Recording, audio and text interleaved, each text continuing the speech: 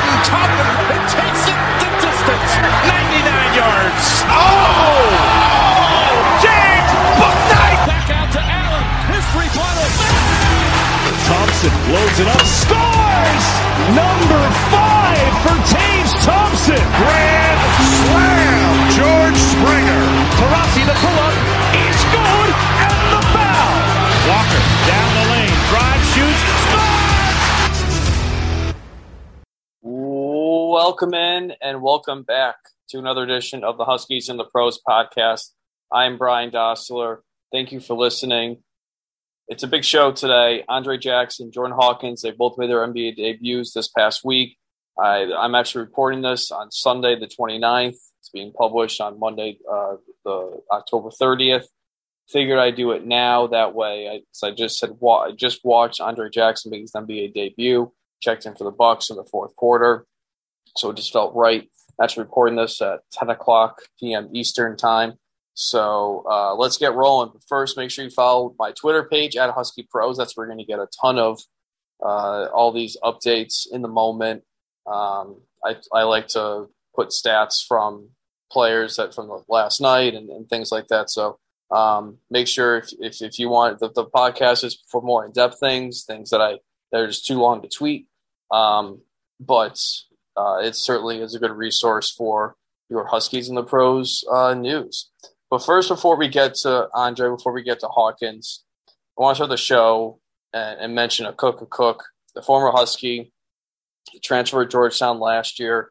And then again, he transferred this season to West Virginia. He had an unfortunate accident this past Friday night where he collapsed on the floor during an exhibition game against George Mason. There is good news. As of 10 a.m. Eastern time Sunday morning, the West Virginia men's basketball Twitter page, they tweeted that a Cook is in stable condition, which that's good, obviously, and is recovering at home and will be continued to be monitored by team trainers and whatnot. So it's a scary moment for Cook on the floor. From tweets that I was seeing that just collapsed, so it came out of nowhere. But medical attention was there right away for Cook, and not sure how long he'll be out for, but obviously his health is what's most important here. Don't know what it means for his season, but a Cook,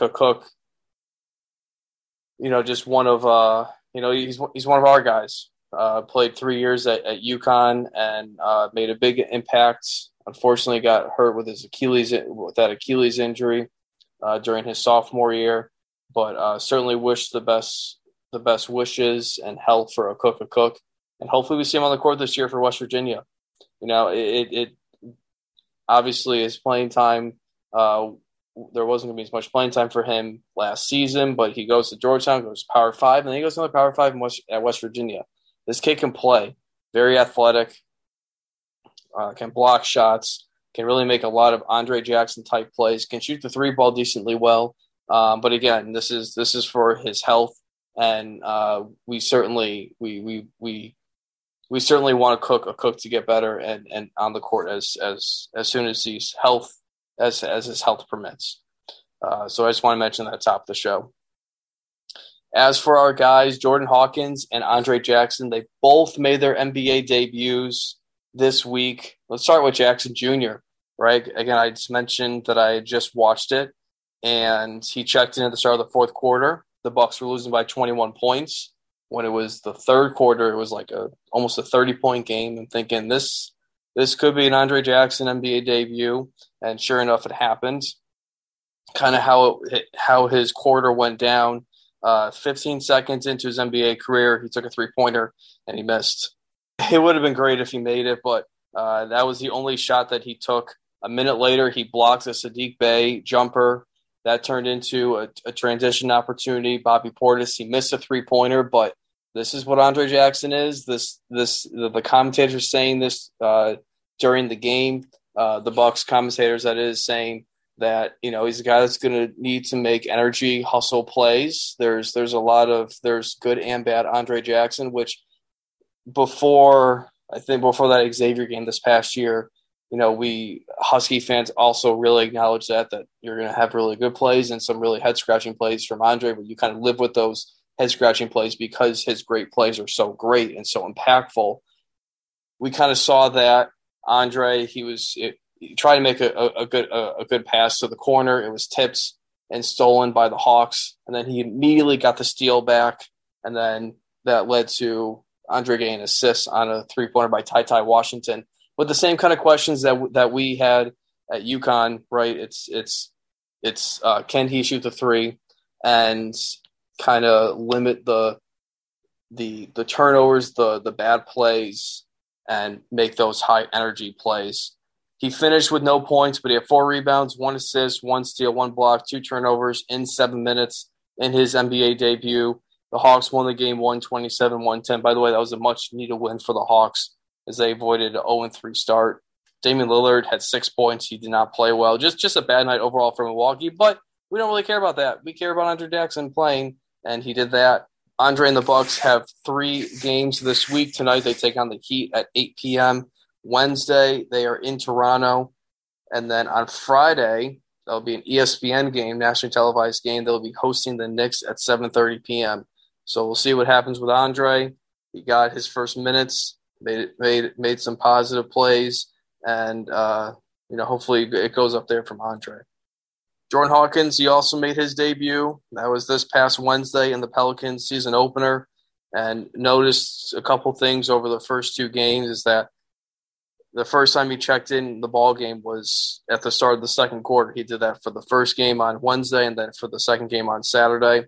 And Hawks' first shot came with just under 12 minutes to go. It was at the start of the fourth quarter. It was a 3-pointer that he made. He finished his night with 3 points in 9 minutes, and his minutes doubled from 9 to 18 in game 2. He had 9 points. His second quarter was his big quarter. He checked in at the start of the second quarter. That's something to monitor when his part of the rotation comes in for minutes. Very quickly, in an 85-second span, he knocked down 2 3-pointers. And then later in the third, he hit a third 3-pointer to finish with those 9 points. And the Pelicans are 2-0. They beat the Knicks 96-87. And mentions that it's obviously a good sign to see his minutes double. I thought for the opening night he was going to play 15 minutes. He played 9. I think 14 to 18 is probably the range we're going to see for the first month or so. Obviously, if he keeps shooting like this, I mean, he's 4 for 8 from 3 in 2 games. Obviously, a small sample size, but if he keeps shooting like this, he's going to be playing more. His Pelicans teammates really seem to like him already. Last night, or I should say Saturday night, following the home opener, Larry Nance, he tweeted a picture of Hawkins. Hawkins' face was photoshopped on Hawkeye from Marvel, and the caption was just game recap. So inferring Hawkins was sniping the 3-pointers, and it's easy to like a guy that can make an impact. We know his jumper is so smooth. We know how clutch he can be. But his Pelicans teammates appreciate it. And again, this is a Pelicans team that is desperate for 3-point shooters. They're absolutely desperate. They were second to last in attempts last season. Trey Murphy, he has a torn meniscus. He was their leading 3-point shooter last year.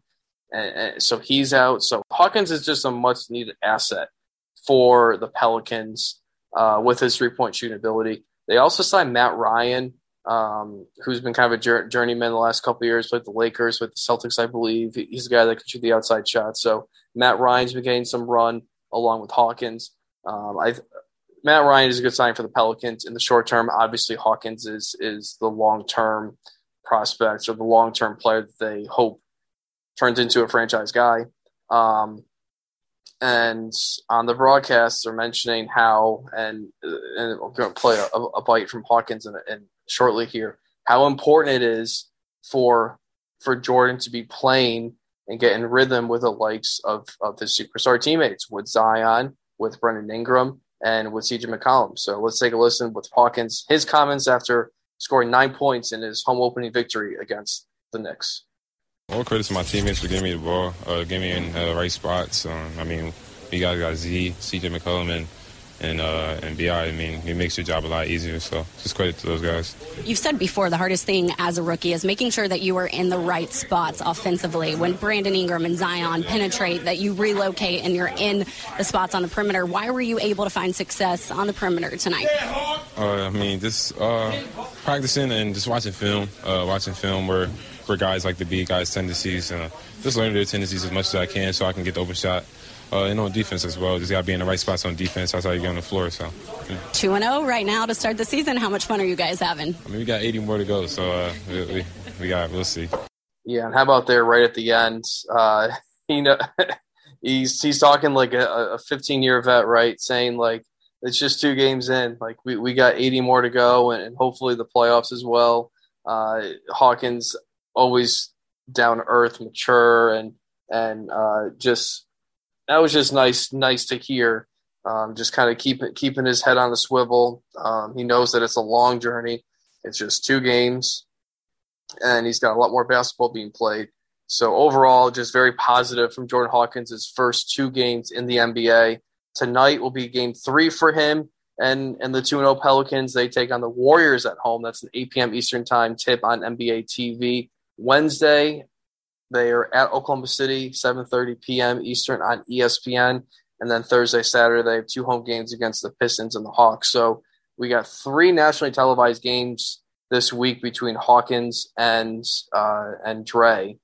And for our last rookie, Adama Sanogo, he made the Bulls opening night roster, and that's a big deal because with 2-way contracts, you never know. Like guys just don't make enough money to make teams feel obligated to keep you.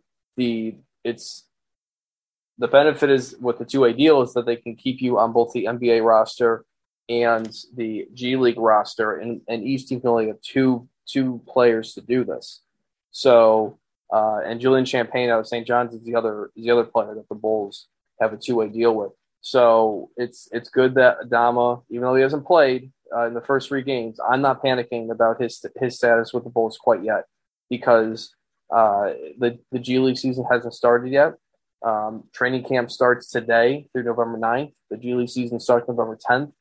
I would be very surprised, honestly, if Adama gets any NBA run right now, maybe later in the season, if he shows out in the G League.